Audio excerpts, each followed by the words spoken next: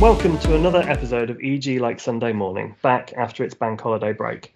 I myself have been away for 2 whole weeks and would like to say that I have returned fully refreshed, ready for a typically light-hearted weekly roundup on EGLSM. Alas, the wind has been well and truly taken out of my sails by the results of EG's latest Race Diversity in Real Estate survey. Depressing reading just does not cover how disheartening the responses have been and the picture they paint of an industry that is comprehensively failing so many of its brightest talents.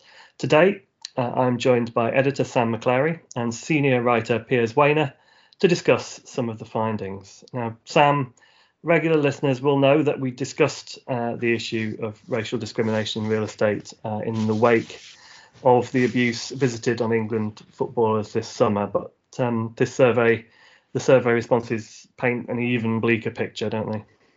They really do, and I have to say it was one of the most upsetting things I've ever had to read, and it took me quite a long time actually to go through a lot of the responses, and not because this time I was shocked by the experiences. I was still shocked by the experiences of people, of course, but it was this overwhelming feeling of despondency, of, well, this is the way it is. You know, there was all this talk of change and none of it has happened, and it was just heartbreaking. And for me, one of my worst traits is that I don't do well when I don't feel like I'm in control of anything. And for me, sort of reading the results, I felt entirely powerless. And, you know, we've been quite vocal here at EG that we want to help the industry make a difference and we want to change ourselves. And I just read it and thought, we haven't done enough. We haven't done anything. You know, the pen is mightier than the sword and all that. But is it really? You know, is it just words? How do we really make a difference? Because we haven't. We just haven't. And that was shameful for me and heartbreaking. And it seems so, looking into some of the figures, that sort of concerns about racial discrimination and lack of diversity in real estate are only getting worse. Yeah, and quite significantly so. The sort of percentage change of respondents who thought that racism was an issue in real estate, that there weren't enough people from ethnic minority or BAME backgrounds in senior positions. They were all they were big last time, but they were bigger this time. And then when you delve down even deeper into the respondents, if you are a black person in real estate today, you are having largely from the results anyway, having a horrible time, and that is not acceptable. And yeah, they're just they're hard to read results, but to try and flip it to a little bit of positivity, there are also a hell of a lot of actions in there that we can and should be taking. And in the leader this week, I have offered to any company out there who wants to learn more from these results and turn words into actions. I've offered my time to come in and talk to them about the sort of the results of the survey in a more granular level, of course protecting everyone's anonymity, but there is a lot of useful stuff in there that we can do to make a difference. Can I just say a big thank you actually to all of everyone who sits on the EG Inclusive Content panel, because they helped very much with pulling together the survey and have made sure it's been shared widely. And thank you to everyone who took part and shared their stories, because they are very, very helpful and they will be turned into action. So thank you for that. And our friends at BAME in Property are offering support to anyone saying, if they if they want to, if people are sort of affected by the survey, or there are all sorts of other things going on, then do drop Bayman Property an email, and they can help too. So the email for Bayman Property is hello@baymanproperty.com, and I would recommend them to anyone out there. And obviously, one of the problems that we face, and that is apparent from the findings of the survey, is that the views of respondents from a white background on how much of a problem it is are markedly different from those of people who are actually suffering because of it. Yeah. It's easy to say we're getting better when we haven't got a clue, isn't it? When you're not at the at the receiving end of any kind of inappropriate behaviour, and the figures they're really stark in that if you're white, you think we're getting better, and you don't think we're good. There was definitely not every white respondent saying, hey, we've fixed this is all fine, but the level of progress or the perception of the level of progress was massively different. For example, on the senior positions, 75% of white respondents said, hey, we need to do better there, we're not doing well enough, whereas for our Black and Asian respondents, 100% said, no, you're not doing anything good there, there's nothing like progress. So I know 75 is still a really strong number there, but there are it's not 100%, and clearly we are not doing well there, because another part of the survey asked, well, how many visible ethnic minority leaders are there in your business? And the vast majority of responses were either none, I don't know, or well, maybe 1, 2, definitely less than 5. And there's a lot of talk in the responses about lip service and words rather than action, isn't there?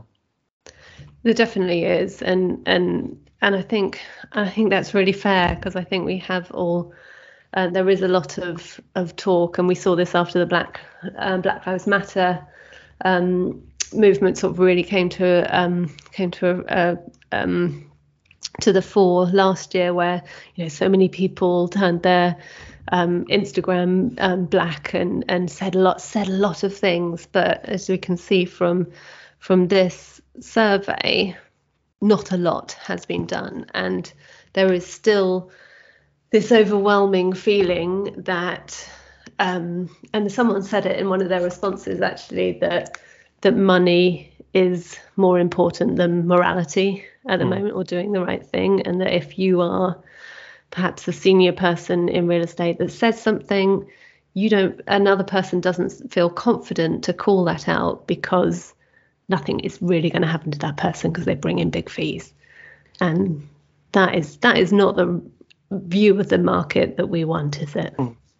And obviously money has been a greater than normal concern over the last 18 months. So has there been any mention of how the pandemic has maybe, obviously during this same period, as you mentioned, we've had that increase of awareness with Black Lives Matter, but is there also on the corollary, is there mention of how it's kind of fallen off the agenda because of the focus on dealing with the pandemic and remote working and things?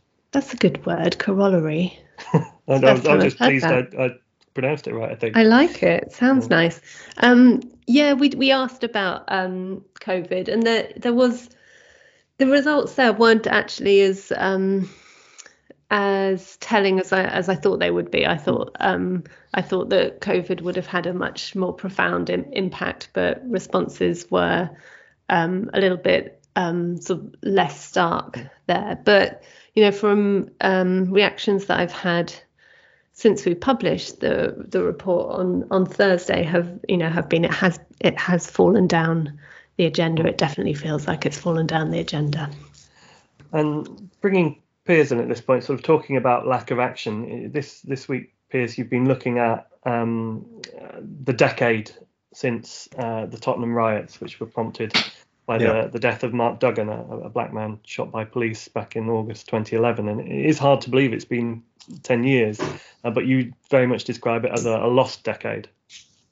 Yeah, I think that, I mean, not so much me, but some of the people that I spoke to do feel that it's been a decade in which not enough's been done. And others feel that it's a decade in which the wrong things have been done, and attempts have been made to do, well, sort of either fix the wrong problems or to provide the wrong fixes for the problems. And it's quite interesting how it does sort of tie in with what Sam was just talking about, that there does again seem to be a bit of a gulf of experience and a bit of a gulf of understanding. But and that thing of, is intention ever enough?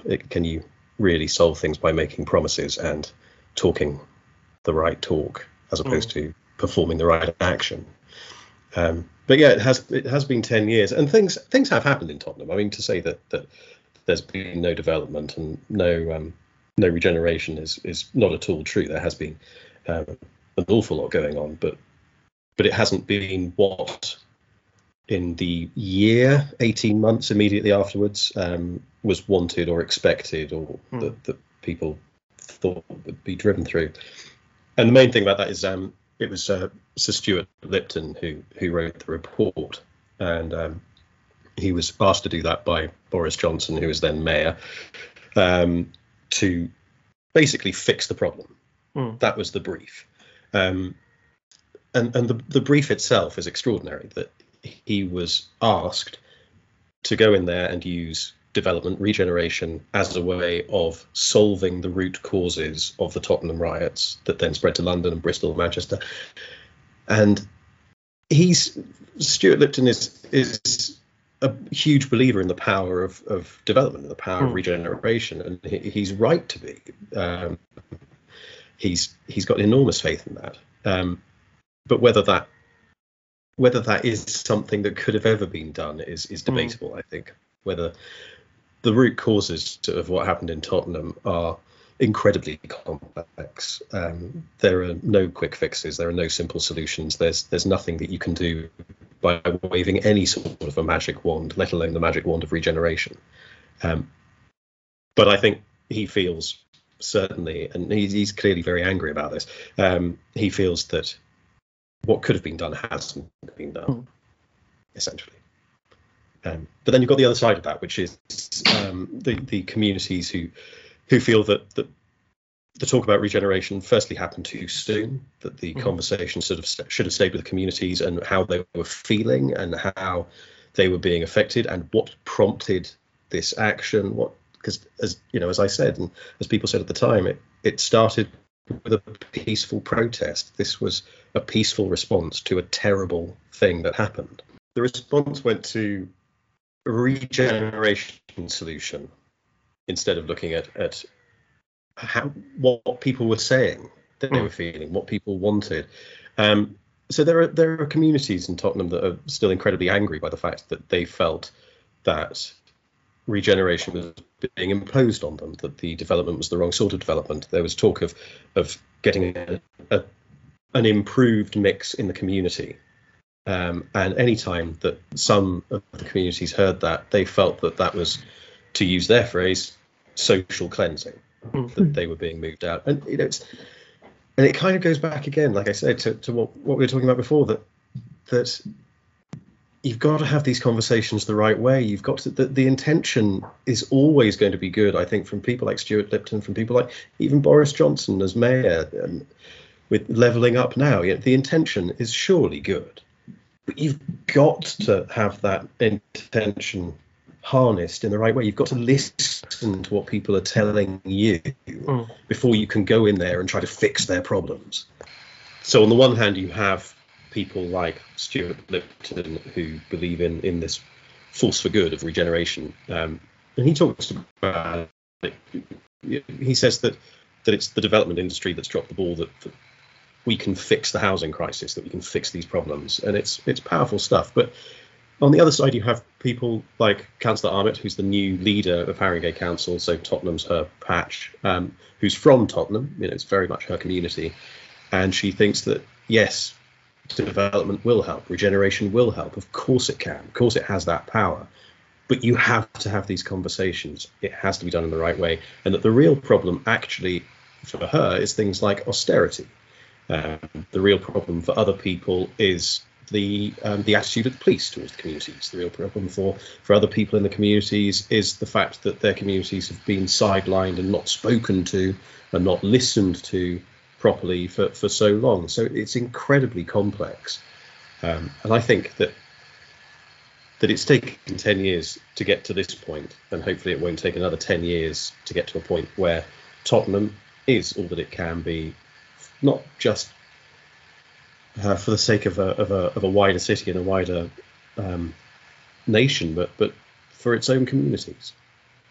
You've also, haven't you, Piers, got to have, this goes back to the survey as well. And the whole point of it is really highlighting the fact that there is not diversity in real estate. If we had teams from across different social classes, across different geographies, all sorts of things, regeneration actually could fix these problems, because we would know and understand them, and some of us will have lived them, so we can have a conversation with the community that is genuine and that the community buys into, and then we can fix the problems. But if we've got us three talking to a location or a people, that we can do our best to understand. We can work hard, but we've not lived it. How could we really fix the problem? Yeah. So we need less of us. Yeah, very much so. Yeah. And obviously, we've discussed this before. We discuss this every time, Sam. There will be those EG readers, listeners, subscribers who maintain that this isn't a problem, and that EG's repeated coverage of this topic is if anything racist against white people. They'll threaten to cancel their subscriptions. If they listen to this podcast at all, they'll have turned off after 20 seconds probably. So short of waiting for those with shockingly out of touch views to retire or die off or whatever, is there any prospect of educating them? I think so, because I think they will get left behind.